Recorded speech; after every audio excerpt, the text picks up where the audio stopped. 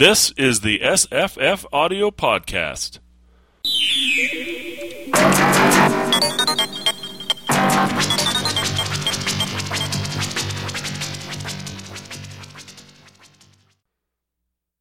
Hi, I'm Jesse. Hello, I'm Paul. Hi, I'm Marissa. And I'm Wayne. You're Wayne June. You did the great narration for this that we've all heard, I hope. Yep. Mm-hmm. And we're going to talk about The Thing on the Doorstep by H.P. Lovecraft, first published in the January 1937 issue of Weird Tales. I guess I read this 3 or 4 times before I started studying this week. Had everybody else read it before? I know, Wayne, you had, of course. I actually I revisited it last night as well. So nice. And I hadn't read it before. Oh, okay. Did you listen to yourself, Wayne? No, I actually read the text version. Ooh, You went old school. Yeah. Paul, had you read this before? I had read this before, and this week actually, in the last couple of days, I listened to Mr. June's version. I listened to the Dark Adventure Radio Theater version. I watched the movie. I kind of went all thingy yesterday. And Marissa, this is your first time reading, but is this your first Lovecraft story? No, I'd read Lovecraft stories before, years ago. And then I reread Shadow Over Innsmouth just before. So that's a good... I think that's really important to understanding at least some of the... This is not a sequel by any means, but I think it certainly backs up a lot of the things that are going on there. And I think, if I hadn't read it, it's easier to see this as not only is Lovecraft racist, he's also sexist. But I don't think the sexism in this story is actually sexism. I think that's a mistake. Mm-hmm. So there's like a few scenes where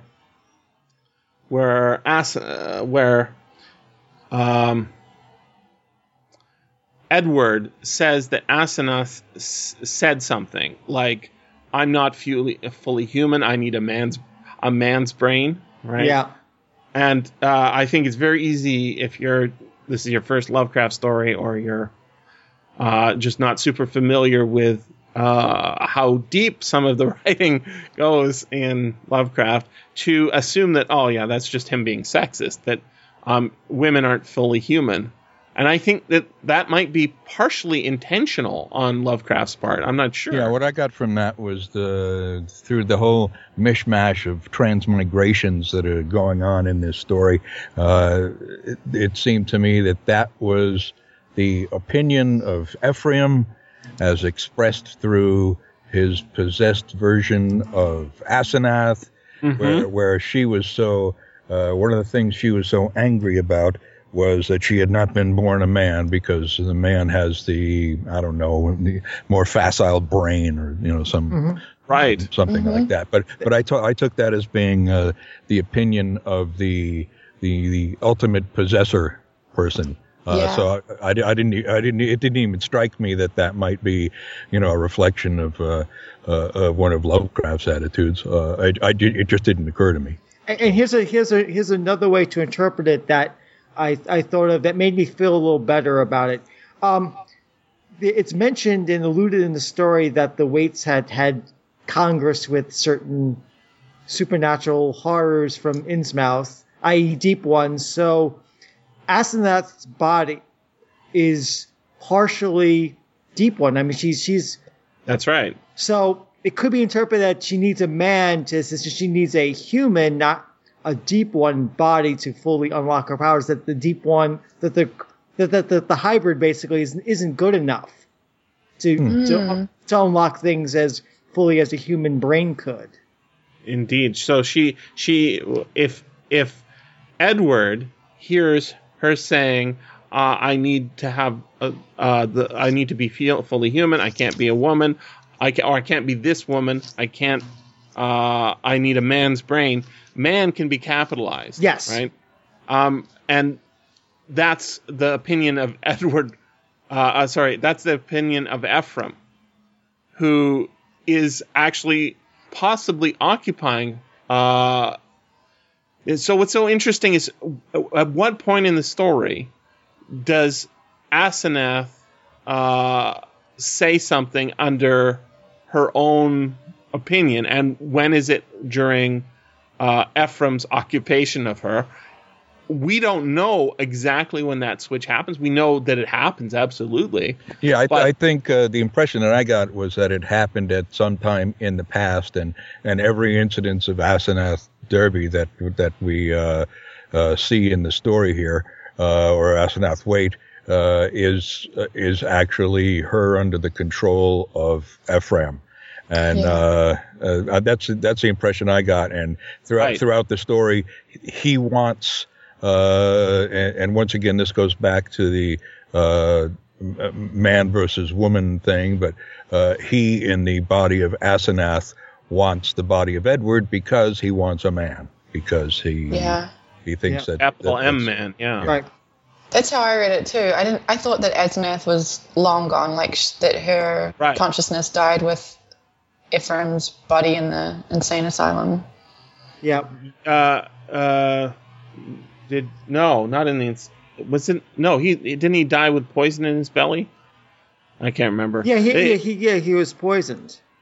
Right, and so what's so amazing about the story we're getting, I think, is that it's actually there's a prequel to it, which is the story of the daughter fighting the father, right? Mm-hmm. Right. And at what point does she leave Innsmouth in order to try and escape her father, or did when she left Innsmouth to go to Arkham, was that the father's already taken over and he's on the prowl for a new husband who's weak-willed enough that he can take over? Oh, that's right, because Ephraim. He didn't die until she was in school, right? Or she was right. Yeah. Oh yeah.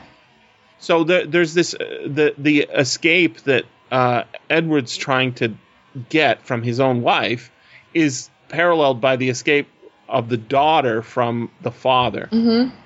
And thinking about how Edward is trapped in that corpse, the thing itself, then that makes me think that Asenath was trapped and obviously trapped in the corpse of her own father as well. Right, and died in the asylum.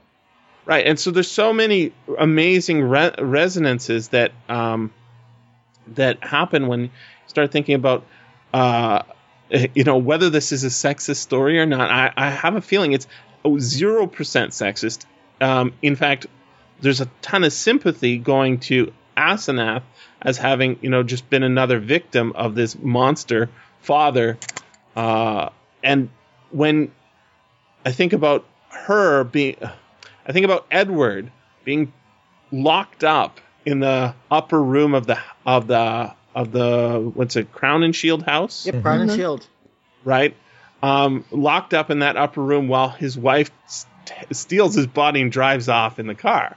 Right? Drives off to Maine, goes down the 6,000 steps, communes with some Shoggoths, and then loses control of Edward's body, and he's like stuck out in the middle of nowhere, being mind blasted in a darkest dungeon by sorry for you.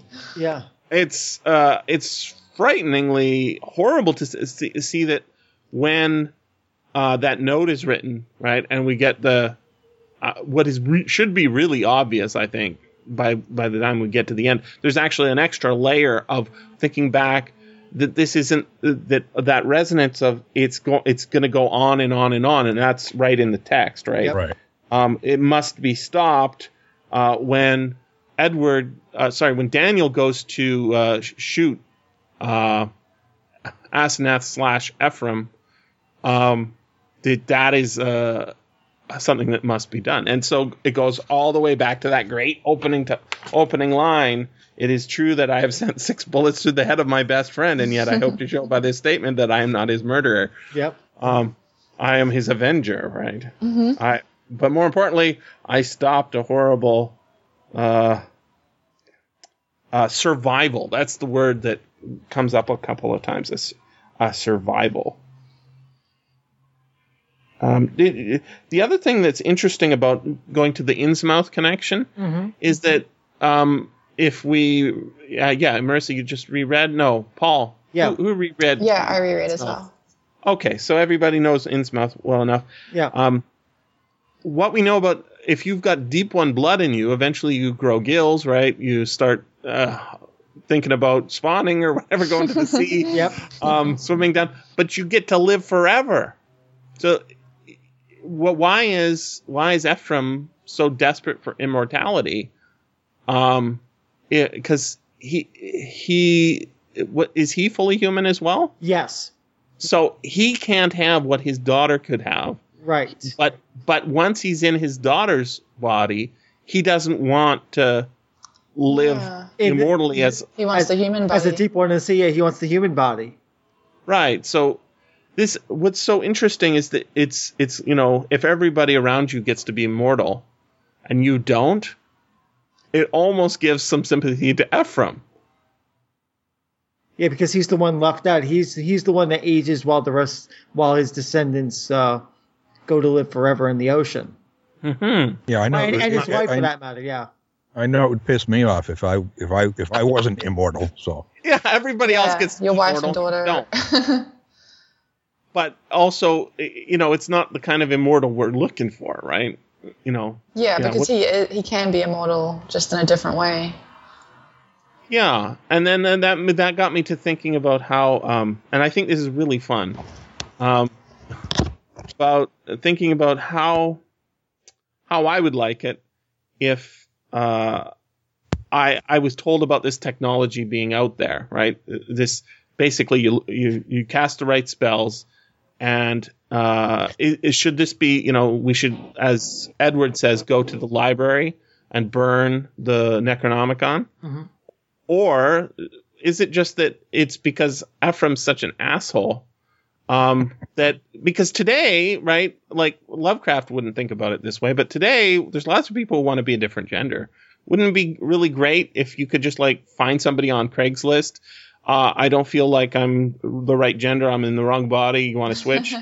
Just switch mate bodies. Wow. Right. So, that would lend a whole new aspect to social networking, social media. Yeah. Body book, perhaps. Oh my God. And imagine all the new weird sex fetishes that would, people just switching bodies and bodies and bodies. But also, it would solve a lot because you don't have to do it permanently at first, right? Exactly. You could test it out and see how you like it. Maybe you're going to regret having the surgery. Yeah, and it's exactly where that movie went, right? That I didn't get to watch the whole thing, but the movie you sent us, I think quite early on, went to a sex scene where Asenath is, check this out.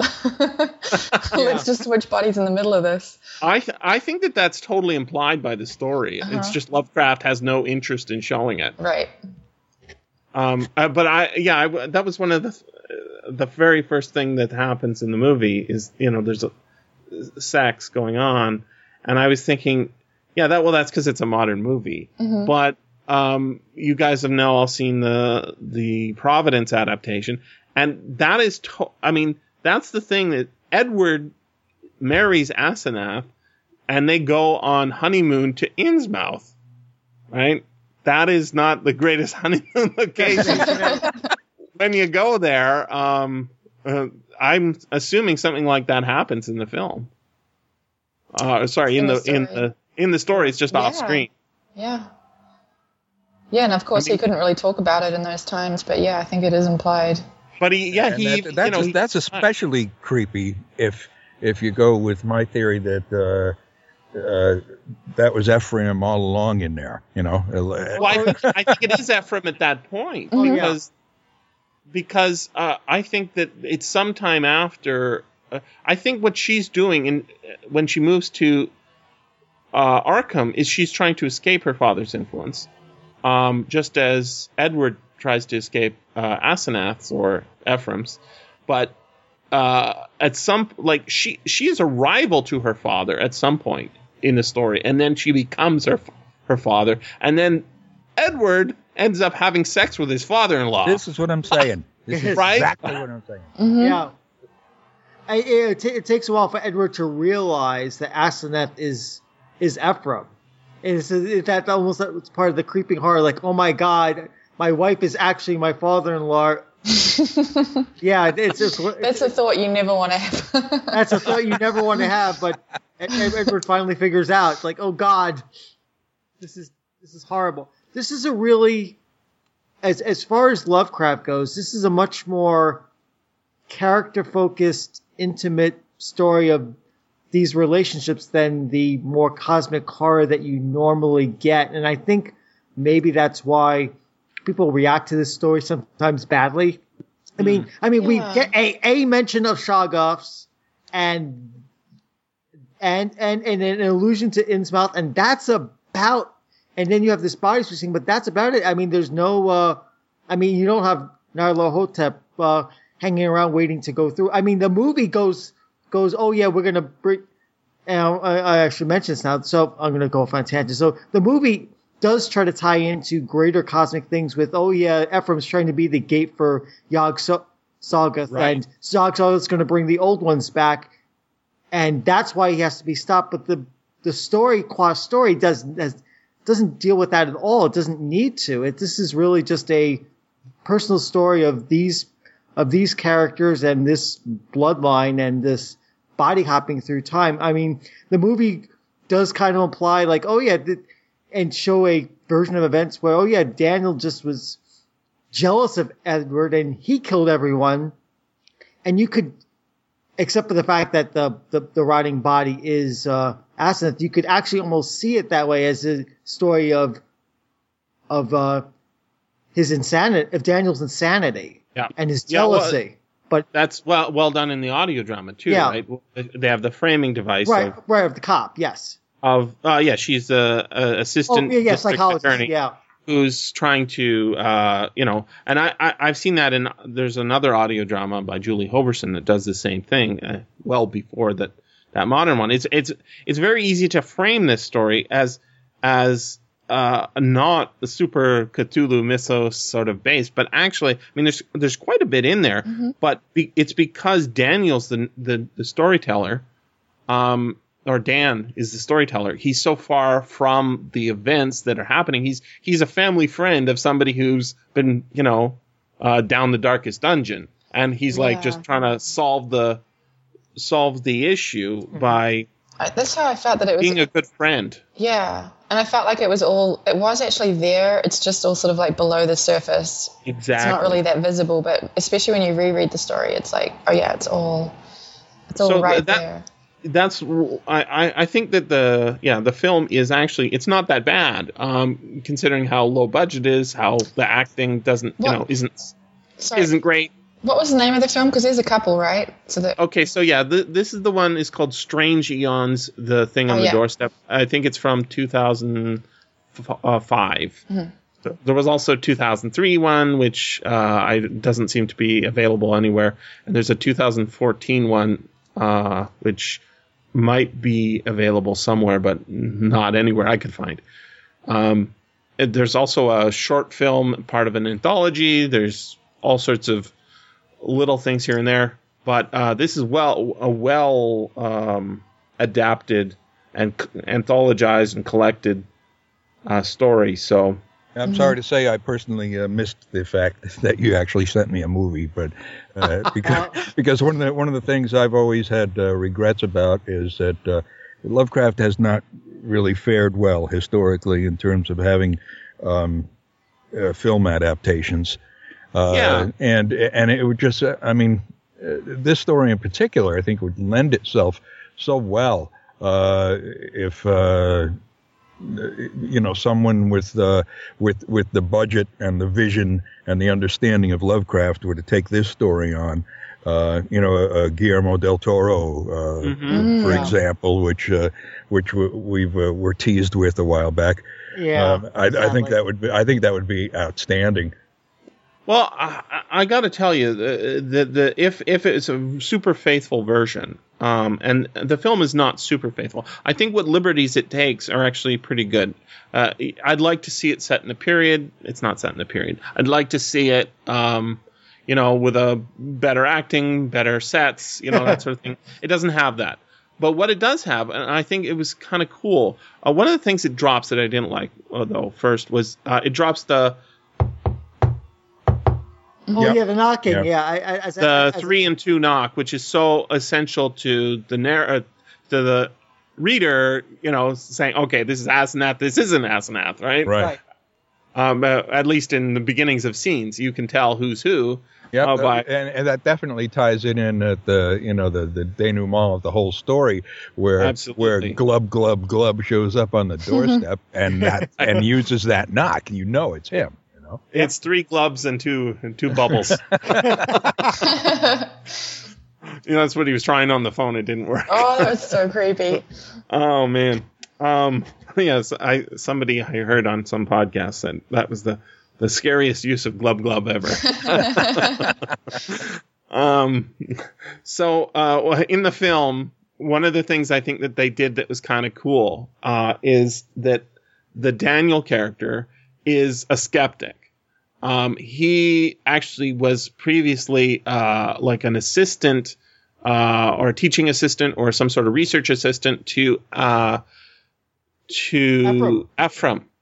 And Asenath comes to the university, falls in love with his student. Daniel is now, instead of being a architect, sort of peripheral, he's more central. He's a university prof who's teaches ancient religions, right? So the thing that Asenath came to study is what he's teaching. And so there's a recurring motif that instead of the tap tap, it's her, Asenath, actually Ephraim, telling Daniel that Ephraim thought he was a mediocre mind or something. Tirelessly mediocre, right? And so that tirelessly mediocre becomes the 3 and 2 for the film. Yeah. And then the final scene, I think, it's a brilliant way of sort of bringing the horror more personally. Because, see, I think if this was a faithful adaptation, it would be a pretty boring film because it's mostly about a guy who's sitting in cars or in sitting rooms listening to his friend go crazy. And then, picking him up at the sheriff's station, driving him home. And then there's a final scene where he shoots his friend in the head. So it'd be a pretty boring film up to that point. But what they do in the film is they make it personal so that the reason he is not occupied, the reason Daniel Upton's not occupied by Asenath as a man, right, immediately, is because he's too skeptical. He doesn't have hypnotic ability, right? Interesting. Yeah. And so that Edward being more susceptible, more interested in the but he's a believer in the occult. He falls under the sway in this exact same way that you would expect. This so interesting is what's going on in the film and the story, and every adaptation is we're told that Ephraim needs a weak-willed person with a strong mind, which doesn't make, or a strong brain, right? Which doesn't make a lot of sense, because at the end, Edward finds the will to do something that even Ephraim couldn't do, which is to take basically a zombie blubbering corpse out of the basement where it's buried, go upstairs, make a phone call. Okay, that didn't work. Write a note, get a taxi, head across town. I do love that whole sequence. Climb up the steps, knock, knock, knock, or ring the bell the right way, and then, hand a note stuck to the end of a pencil. That's pretty strong-willed. That is strong-willed. I guess I kind of read that as, like, throughout all the years that he spent suffering this, like, he's gone through some shit. He's become a stronger person. Well, he's got a strong will, at least. Right? I mean, he's not. It's pretty impressive. So that final scene in the film, where the revelation is that Ephraim has won, rather than in the story here where we've got, basically, I think everything's going to be good unless you think that they're not going to burn that corpse, right? unless you think that the authorities aren't going to listen to this statement, and so we're sort of left with a feeling that, oh, good, it was a good thing he shot him, and maybe it's done now. Mm-hmm. But in the film, that the son of Daniel, who is a peripheral character in even the audio drama where he gets some words, right? He's a basically non-existent character in the story proper, but he's mentioned. He's named actually Edward as well.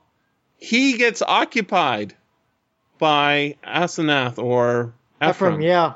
Oh, wow. And he's dragged off kicking and screaming to prison / the sanitarium, where he knows that now he hasn't stopped the horror. The survival continues, and his own son, is now occupied by the monster, because the son whispers in the ear of the father, tirelessly. What is it? Tirelessly mediocre. Yeah. It's like, oh my God, no! Oh, wow. It's not well, that's a pretty well done adaptation, I think. Yeah. Nice little twist. Yeah, ultimately, very well done. One thing about the adaptation, I branch off to more Lovecraft-based stuff. The adaptation tries to rationalize the magic and stuff as science that hasn't understand with mathematics, and it's like it's all math, and that kind of reminds me of. Have any of you read the Charlie Stross Laundryverse novels? No, I did read his one that has Shoggoths as basically nuclear weapons. That one's set partially on Mars. It's really great. Yeah. Yep. It's not Shoggoths in Bloom. That's different. No, that's Elizabeth Bear. Yeah. It might be A Colder War. A Colder War. Yeah, that's it. Yeah, but after he wrote A Cold War, he's come up with this urban fantasy world where there's all these other dimensions, and mathematics basically is the key to reaching Lovecraftian sorts of beings. And the laundry is basically kind of like MI6 for stopping this sort of thing. And it basically follows the main character, Bob Howard, who knows about this sort of stuff and gets deeper and deeper as he's trying to basically stop these entities from breaking into the universe. It's a great series, and it goes down to, again, mathematics, and mathematics basically being the key to unlocking dimensions. When I was seeing this movie and he was showing the mathematical equations, I immediately thought of Charles Stross' Laundryverse files as being, taking that same idea. The horrors at the bottom of the Mandelbrot set as being the gate to Yog-Sothoth and all the rest, just waiting there for enough powerful mathematics to open up the gate. Kind of creepy. I think that's directly taken out of the stories. I don't think Lovecraft actually, the closest it comes is, I guess, Dreams in the Witch House, where you've literally got a witch and baby sacrifice and all that stuff. But the Necronomicon is more like it is a book of sort of science. It's just the science magic, right? Yeah. It was considered magic when it was written, but we're smarter than that now, and we can see that it's it is non-Euclidean geometry and mathematics and weird science that it's quantum really stuff, right? Exactly. Right. It's like looking at.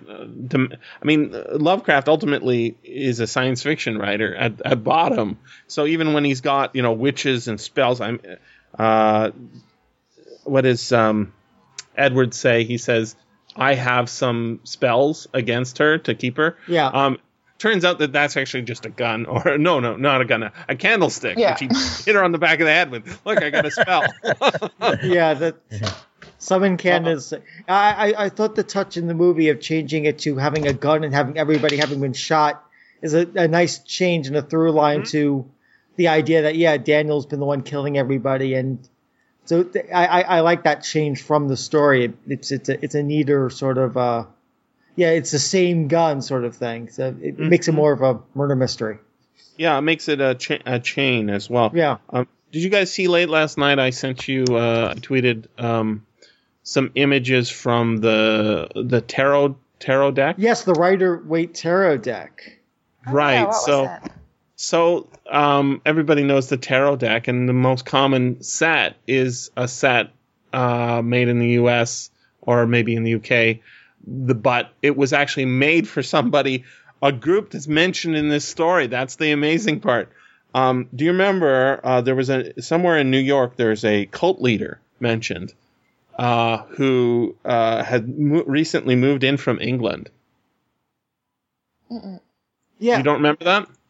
Yeah, it's the Order of the Golden Dawn. Right, the Order of the Golden Dawn, right? Which is a period real life, Aleister Crowley. Real life cult with Aleister Crowley as the cult leader. This, I believe, the tarot deck, the Rider-Waite Smith tarot deck, is actually was contemporary to the story. Actually precedes it by a bit. And of course, the guy's name is Waite. But the changes that were made in that for that version include all sorts of really interesting symbology that is either in earlier ones or just not.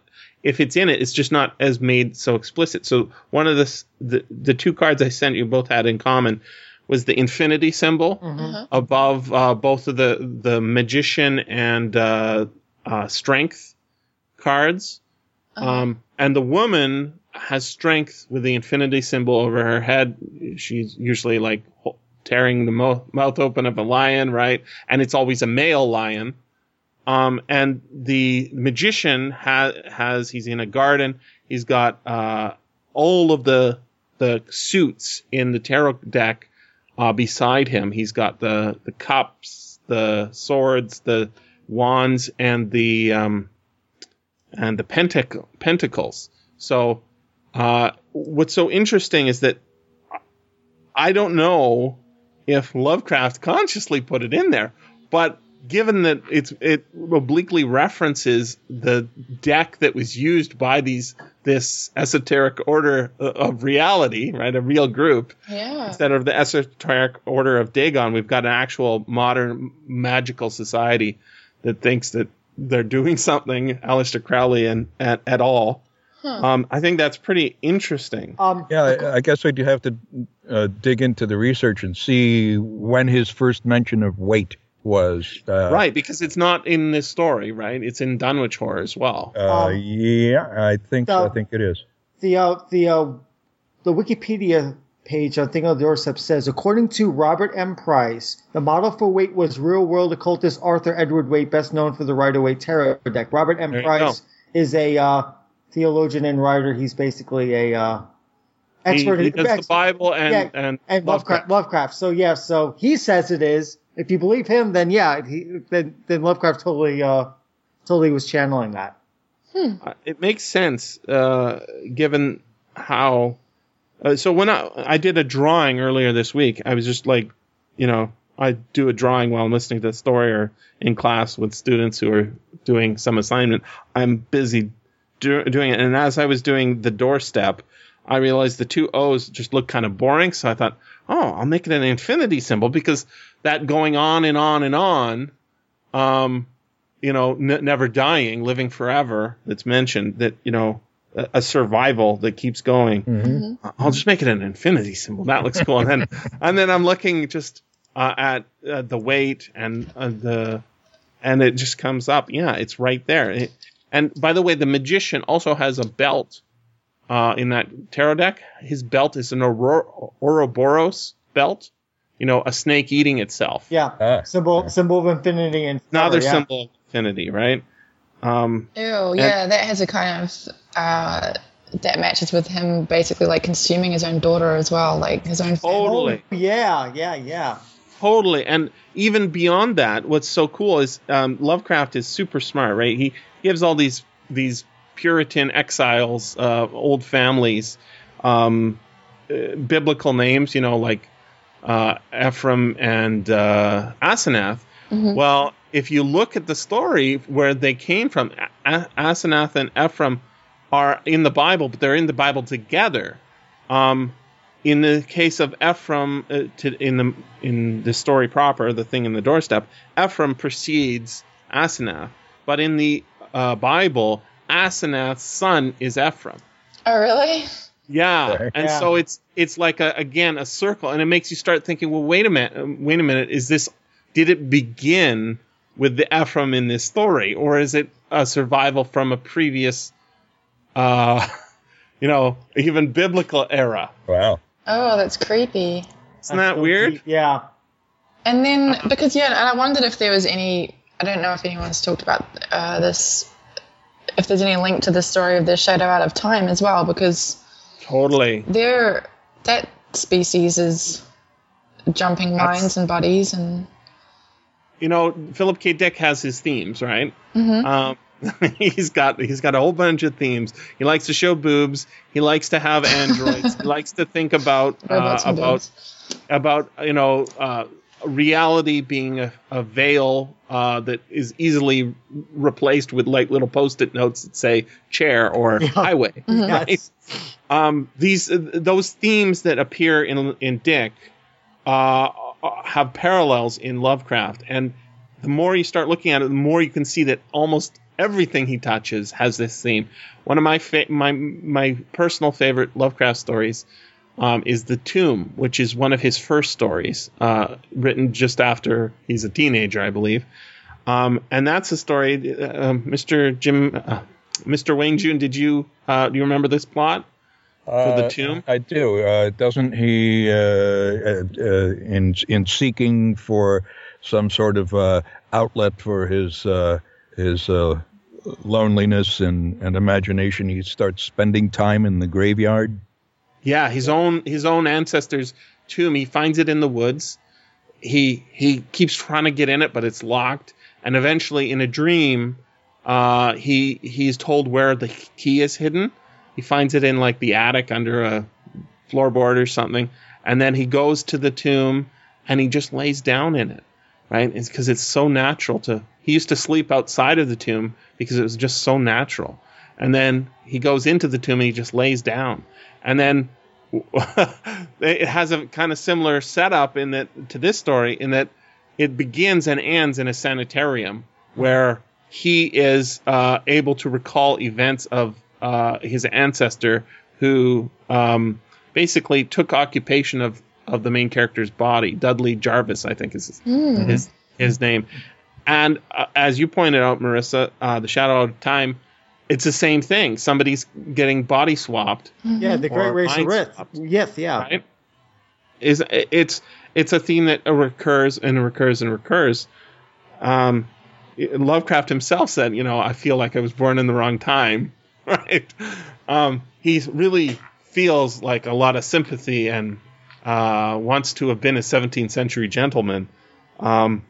But I don't think he physically found that key anywhere. No. But he found it in stories. Oh my God. Yeah. I remember one point you and I having a conversation about that story, and you're pretty adamant about defending that character. Like, what's wrong with going on sleeping in the graveyard? So I mean, I love it. Yeah. I love it. Actually, on my phone, my lock screen. Yeah. It is my Lego model of the tomb. It's the one I've made like the most Lego models of. I've sort of rebuilt it like 5 or 6 times. Wow. Every time I get a new Lego piece, like I found a Lego key, I like, I'm gonna add that. I have to rebuild the whole scene. So clearly, yes, I'm obsessed. You have an affinity for the tombs. Absolutely. Yeah, the more you learn about Jesse, I don't know. Oh man! So is now the time we discuss the Providence adaptation? Yeah, I think now it's time we now it's providential to discuss Providence. All right. All right. So Providence is a 12-issue series. It's I think on issue 10 is coming out soon, or maybe it just came out. Yeah. It's by Alan Moore and Jason Burrows. Burrows is the artist, Moore is the author, from Avatar Press, and it is dealing with Lovecraft in the period, but with a modern, sophisticate sort of eye. So the racism, the sexism, the hidden sexuality is all dealt with, and I as I found in a number of the issues, but I think this one possibly amongst the most powerful in comics I've ever read. It's physically turning the pages and seeing how the story plays out. It's traumatic in the same way that like reading that third paragraph makes Dan pass out, and combined with the smell of the thing that just handed it to him. I think it's almost just it's incredibly difficult to read this comic because it's so disturbing. Mm-hmm. But I think it's so dealing with the stuff that's in the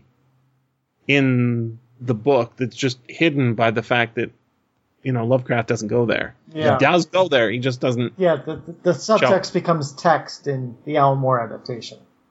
Yeah, I think that's why this story is so moving and intense, because there's so much not said, but the more you think about it, the more horrifying it gets. Mm-hmm. Like, apart from all the experiences of the characters that you don't see, there's also, Asenath's story, the little child who's locked in the man's body, the weird experiences that what's his name, Edward must have been having. Mm-hmm. It's just so creepy. It's also really interesting, that lost time thing that happens to the narrator in The Shadow Out of Innsmouth, right? Yeah. That happens to our protagonist, Robert Black, in the comic book adaptation. He loses time, and in fact, if you skip to the final panel after he's bought a raincoat with some of it's just funny. She's in the final scene before she starts stripping and they have sex. She's standing on the doorstep, and he has just finished buying a raincoat, right? Mm-hmm. And then you go past the traumatic sex. Oh well, I guess it's not. It's a rape scene. Past the rape scene, and then he leaves the house, starts running down the street, crosses the bridge, in a rainstorm, turns back to see a car that has just passed him, and who's in the car? It's him. Ah. It's like and notice he's not driving. That's another callback to the fact that Edward is, he doesn't drive. That, I think, it's very easy to miss, but in the proper story proper, in the thing in the doorstep, the call from where it's somewhere in Maine. I can't remember. It starts with a C. There's a very, very small town. I looked it up. It has like 10 citizens in it. And it's completely off the grid. A very small town in Woodland, Maine, northern Maine, where he has just been arrested by the local marshal, not sheriff, but marshal, thrown in prison or jail, and then made a phone call to Daniel to come pick him up. Right. Couple of more than a couple hours drive away. This is a pivotal scene on the return trip. But what was he doing there? He was like communing with the Shoggoths, right? Right. And on that return trip, he suddenly switches and wordlessly insists that he's going to drive the car the rest of the way. Right. Back. She regains control of the vessel. It's like now that he's back in range and the weather's better. One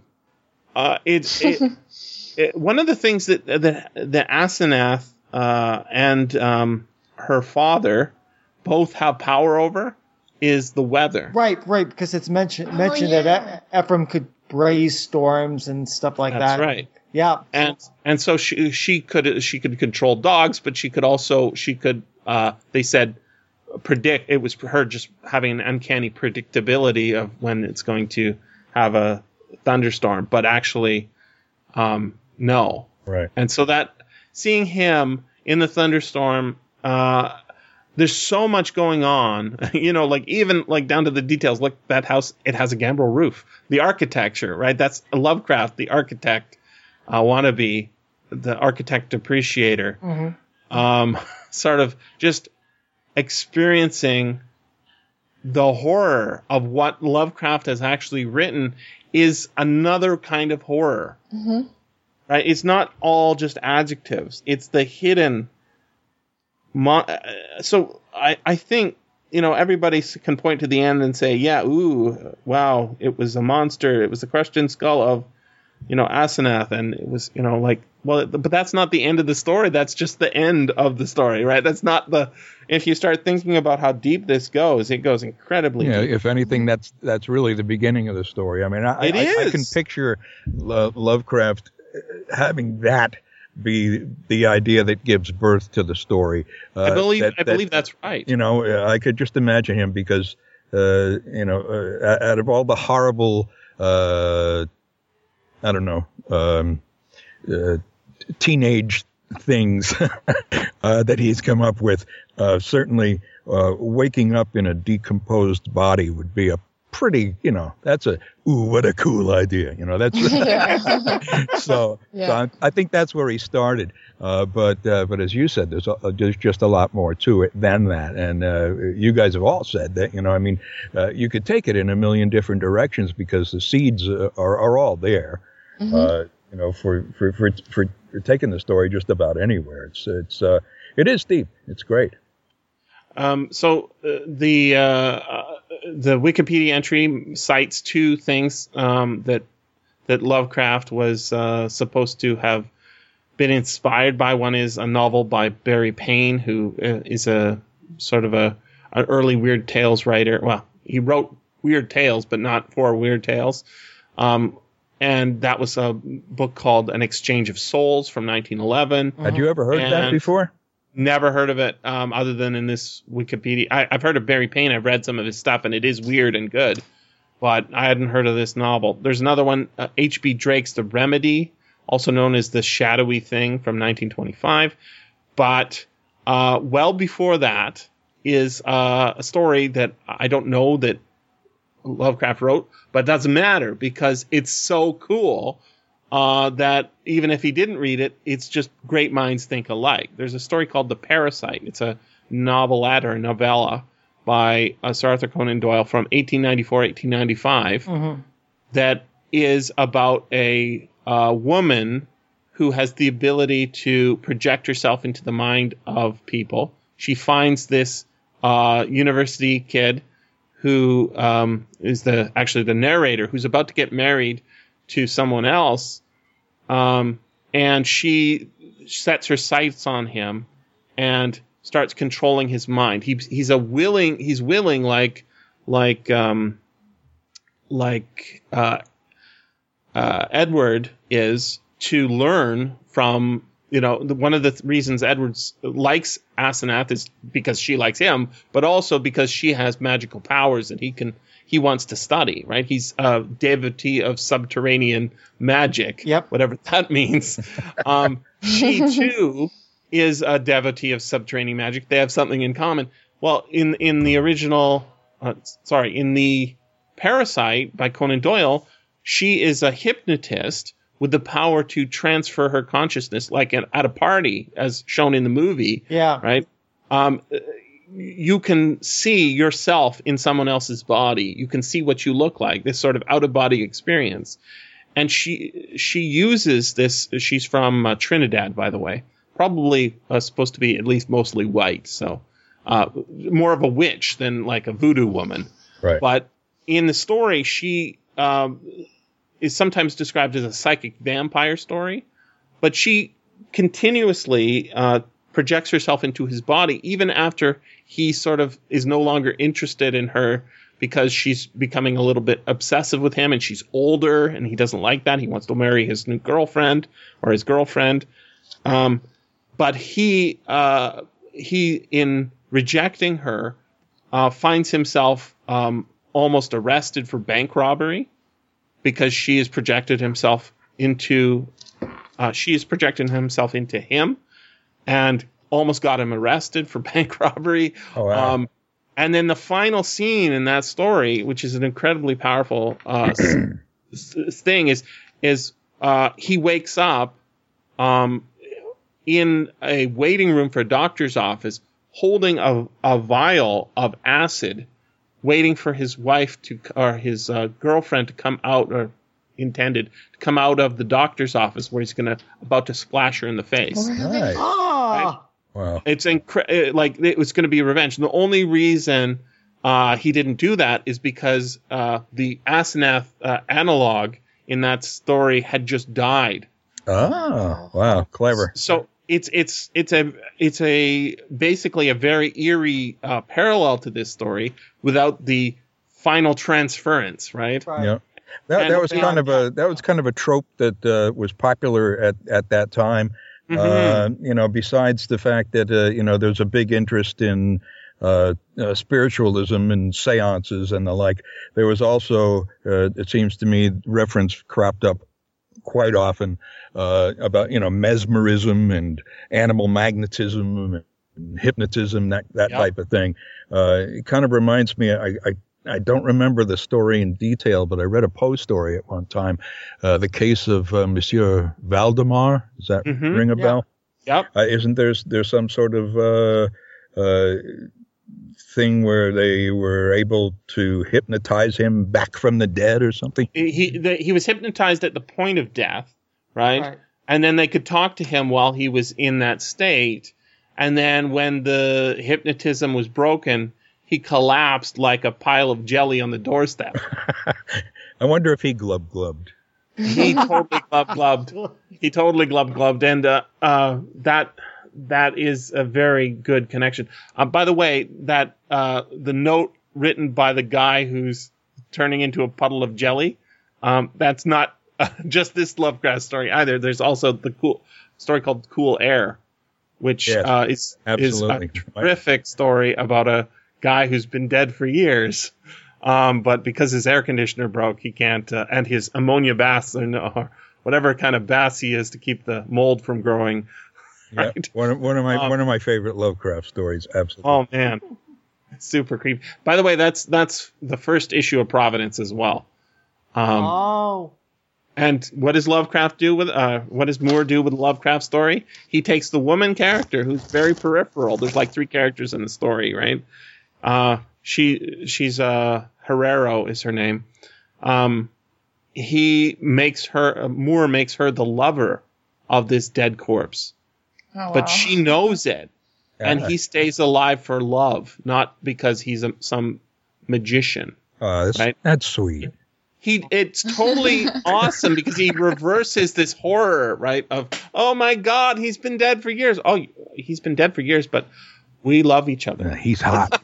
He's been dead for years. But no, don't make him hot. Boy, is he hot. Yeah. Don't make him hot. Oh, that's true. Not like that. That's he's so cool. Is that better? That's why I think if you read a lot of Lovecraft, you will really love Providence, and if you don't, you'll just, what's going on here? I don't get it. Yeah, and because he really does take it to strange places, like with the issue 6 that you sent through to us. So in that one, Asenath basically makes Dan rape her young teenage body, right? Is that today? Right. Yeah. Yeah. Well, no, she's raping her own body, right? Oh, yeah, she right. transfers into Robert Black, who's a gay man, and then he's, thrusting into him, which is bizarre. And he's like, no, don't do it. I don't want this, right? And of course, that's classic rape, but it's so inverted that it's like, what the hell's going on? Inverted and looking at it through a mirror. Exactly. Yeah, this stuff gets crazy. It's incredibly disturbing, and rightly so, right? Mm-hmm. It is. That's what's wrong with this. The story is that you've got the father, Ephraim, is a monster. If he uses his power for good, we have a lot of trans people really happy because no surgery is required. They get to have, whatever. It's all consensual. It's all cool, sex is fine as long as it's consensual. But once, you occupy somebody's mind and use your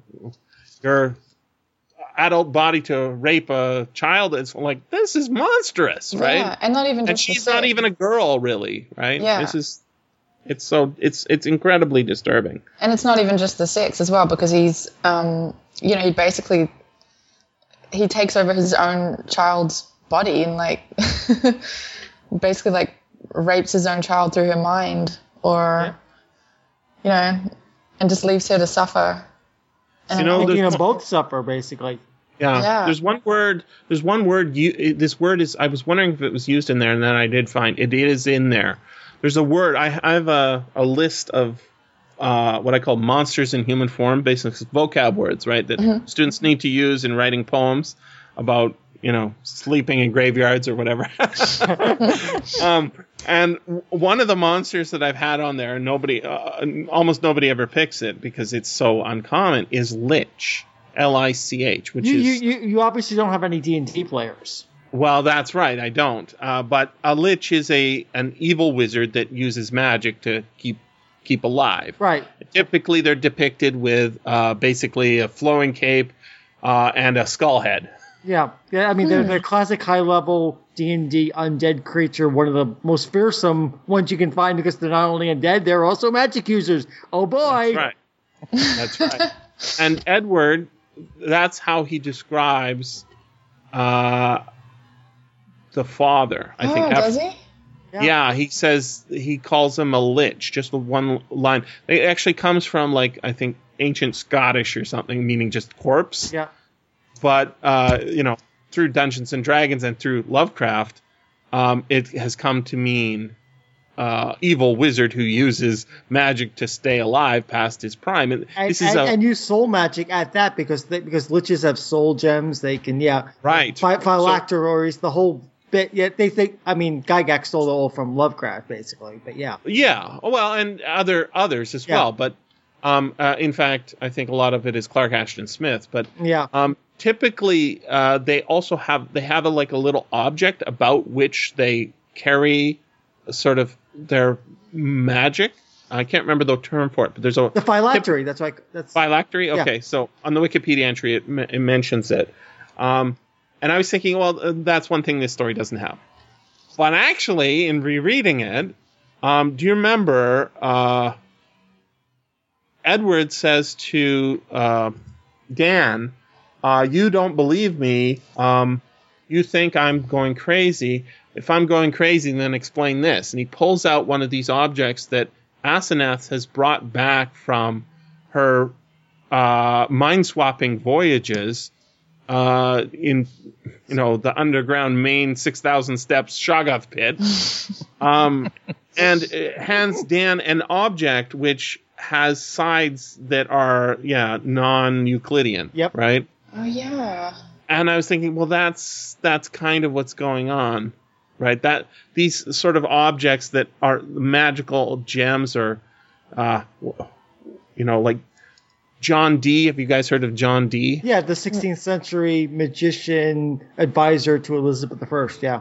Right. He's got a scrying stone.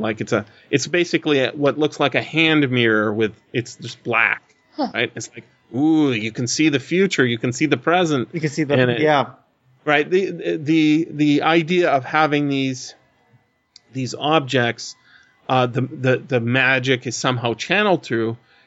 Well, if you do it in a sort of naturalistic, scientific version where the spells are actually, just opening certain gateways through, quantum physics, right, that we don't quite understand yet. We haven't labeled that way. Mm-hmm. Then this story has it all. Mm. It's a keystone story. Would you call those fetishes? Do you think? Something like that, right? I mean, that's not how these New Englanders refer to it, but I would say somebody's got to think of it that way. And if this was a Bayou story, they would. If this was the Call of Cthulhu, right? Mm-hmm. They would. Yeah, for sure. So. I dig it. I dig this story a lot. Yeah, me too. I thought it was really good. And I still think it would make a great high-budget movie. Somebody ought to do that. Yeah. I don't think so. I think Wayne. I listened to your version like 2 or 3 times this week. I listened to the audio drama, and what's so amazing about Lovecraft is it's word magic, right? It does the job with the words. And so, I mean, I think unless you go with, the sort of a comedic version or a nice adaptation, I think that the reason the HPLHS, the audio dramas that I sent you guys, that's the definitive adaptation. But the definitive way of hearing the story is to listen to Wayne June tell it. Seriously, because it is amazing to hear the voice invoke what essentially are pages from the Necronomicon and cast this spell on you. Mm-hmm. I mean, not to make this into a Wayne June love fest, but we will. But it's like, come on. But like the game Darkest Dungeon, which has a minimalist palette and dark imagery, but it's your voice and your narration that really brings those images to life. Right? Yeah. The film. I have an image in my head when I hear the story. That's the greatest movie there is, right? Mm-hmm. That's why the Lovecraft doesn't work as well on film. Yeah, I agree, because it's all about atmosphere. But I think it could be done by the right the right producer or director. Like when I heard Guillermo del Toro was going to do. What was that? At the Mountains of Madness. At the Mountains of Madness. Yeah, I was disappointed, thinking, that kind of scenery and that impacted atmosphere was pretty much taken care of in the modern version of The Thing. Mm-hmm. And so what are you going to add to that? So, megalithic architecture and giant penguins. I'm scared now. I think Guillermo del Toro could do Lovecraft as Lovecraft heard it in his mind or saw it in his mind. It would certainly be a challenge, and no one has risen to it yet. I'll tell you, Lovecraft, that's one thing when he died, apparently, is that he thought of himself as a failure because he failed to live up to the vision that he saw in his dreams, right? The things that he saw that he tried to transfer to paper, he didn't think it was good enough. So if Lovecraft, the man who more than anyone can transfer this stuff to paper, I can't do it, I don't think anybody can. And I mean, I'm all for people trying. I love adaptations of Lovecraft because it does allow you to. I mean, I think there's so even the bad ones are good because they are dealing with interesting themes. This is what's so cool about Lovecraft is that he never ever, not even like Philip K. Dick, he went for mainstream books, wants to be, he never wavered, Lovecraft. He never wavered from the idea that the only thing interesting is interesting things. It's never about personal relationships and whether they're going to get divorced because the children don't love them anymore, whatever it is. Who cares about that stupid, Henry James style sitting room drama when you can leave the sitting room with a gun in hand to go shoot your friend through the head 6 times because it's the only thing he wants you to do. Yeah, well, I think inherent in Lovecraft is a challenge, and I think that's kind of it's genius. I wonder if it was intended, but how his typical core thing is that this is something that cannot be described, and then he goes on to try and describe it, and using all sorts of vocabulary that's alien sounding, and he sets the atmosphere with it. But the second a reader or a listener hears that, bang, what does your imagination do? It's like, don't think of elephants. It's like, it inherently challenges you to use your imagination and to participate in trying to picture that which cannot be pictured. And I think it's just genius. He's so genius on every level. I want to just point out one of the little things that I was like, oh, that's an interesting word. This is if you just put in half the effort to look at just any particular paragraph, you're going to see something. So one of the things that came up a couple of times is the name of the house that Asenath bought in Arkham.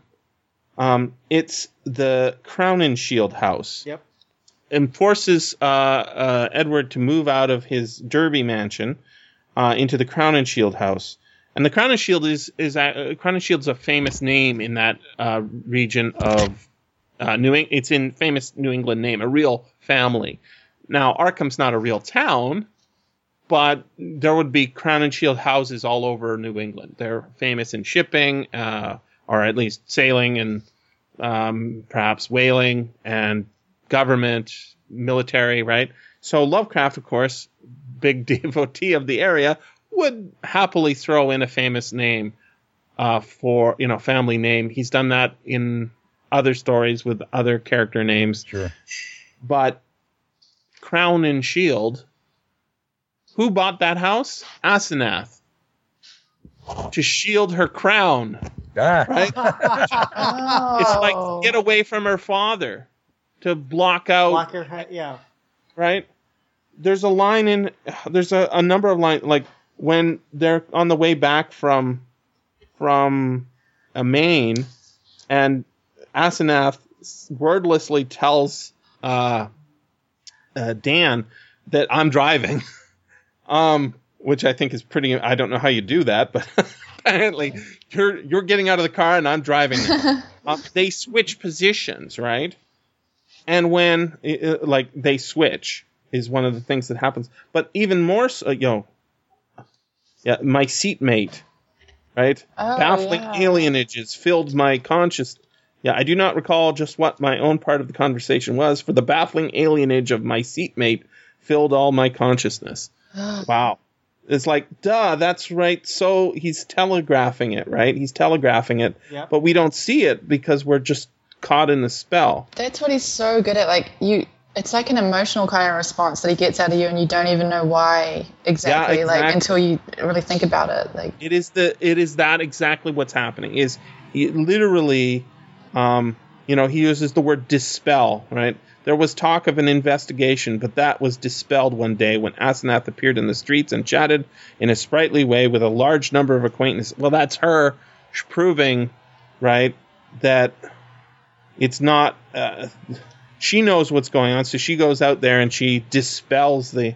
Wow. Yeah. Mm-hmm. But when Edward is in the sanitarium, Dan checks on, sort of makes arrangements for the butler to go over to the Crown and Shield house once a week.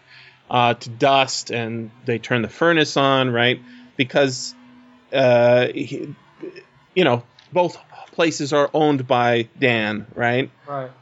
By Edward. But there's a line in there.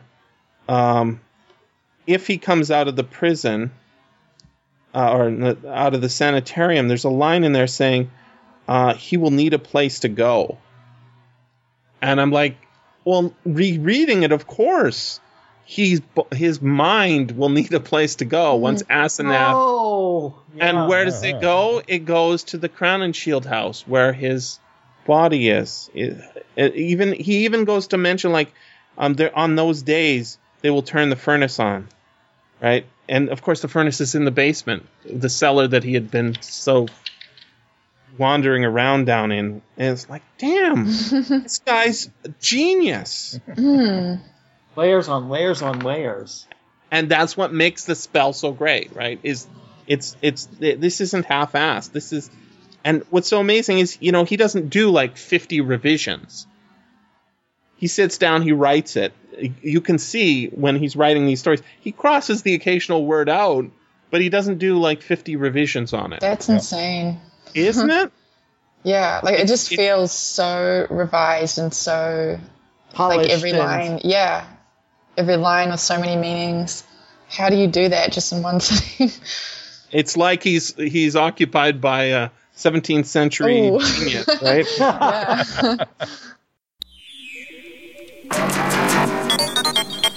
This has been the SFF Audio Podcast.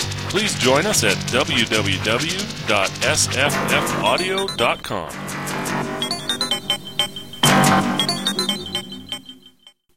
That's not an ethnic slur, is it, Paul? No.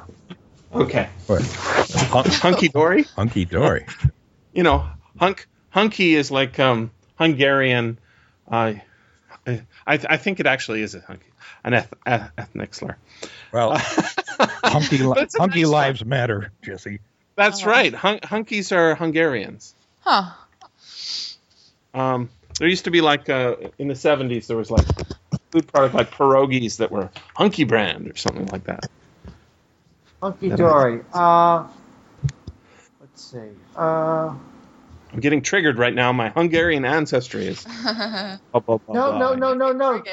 Hunky dory is Anglo-Saxon. Is it? Yeah.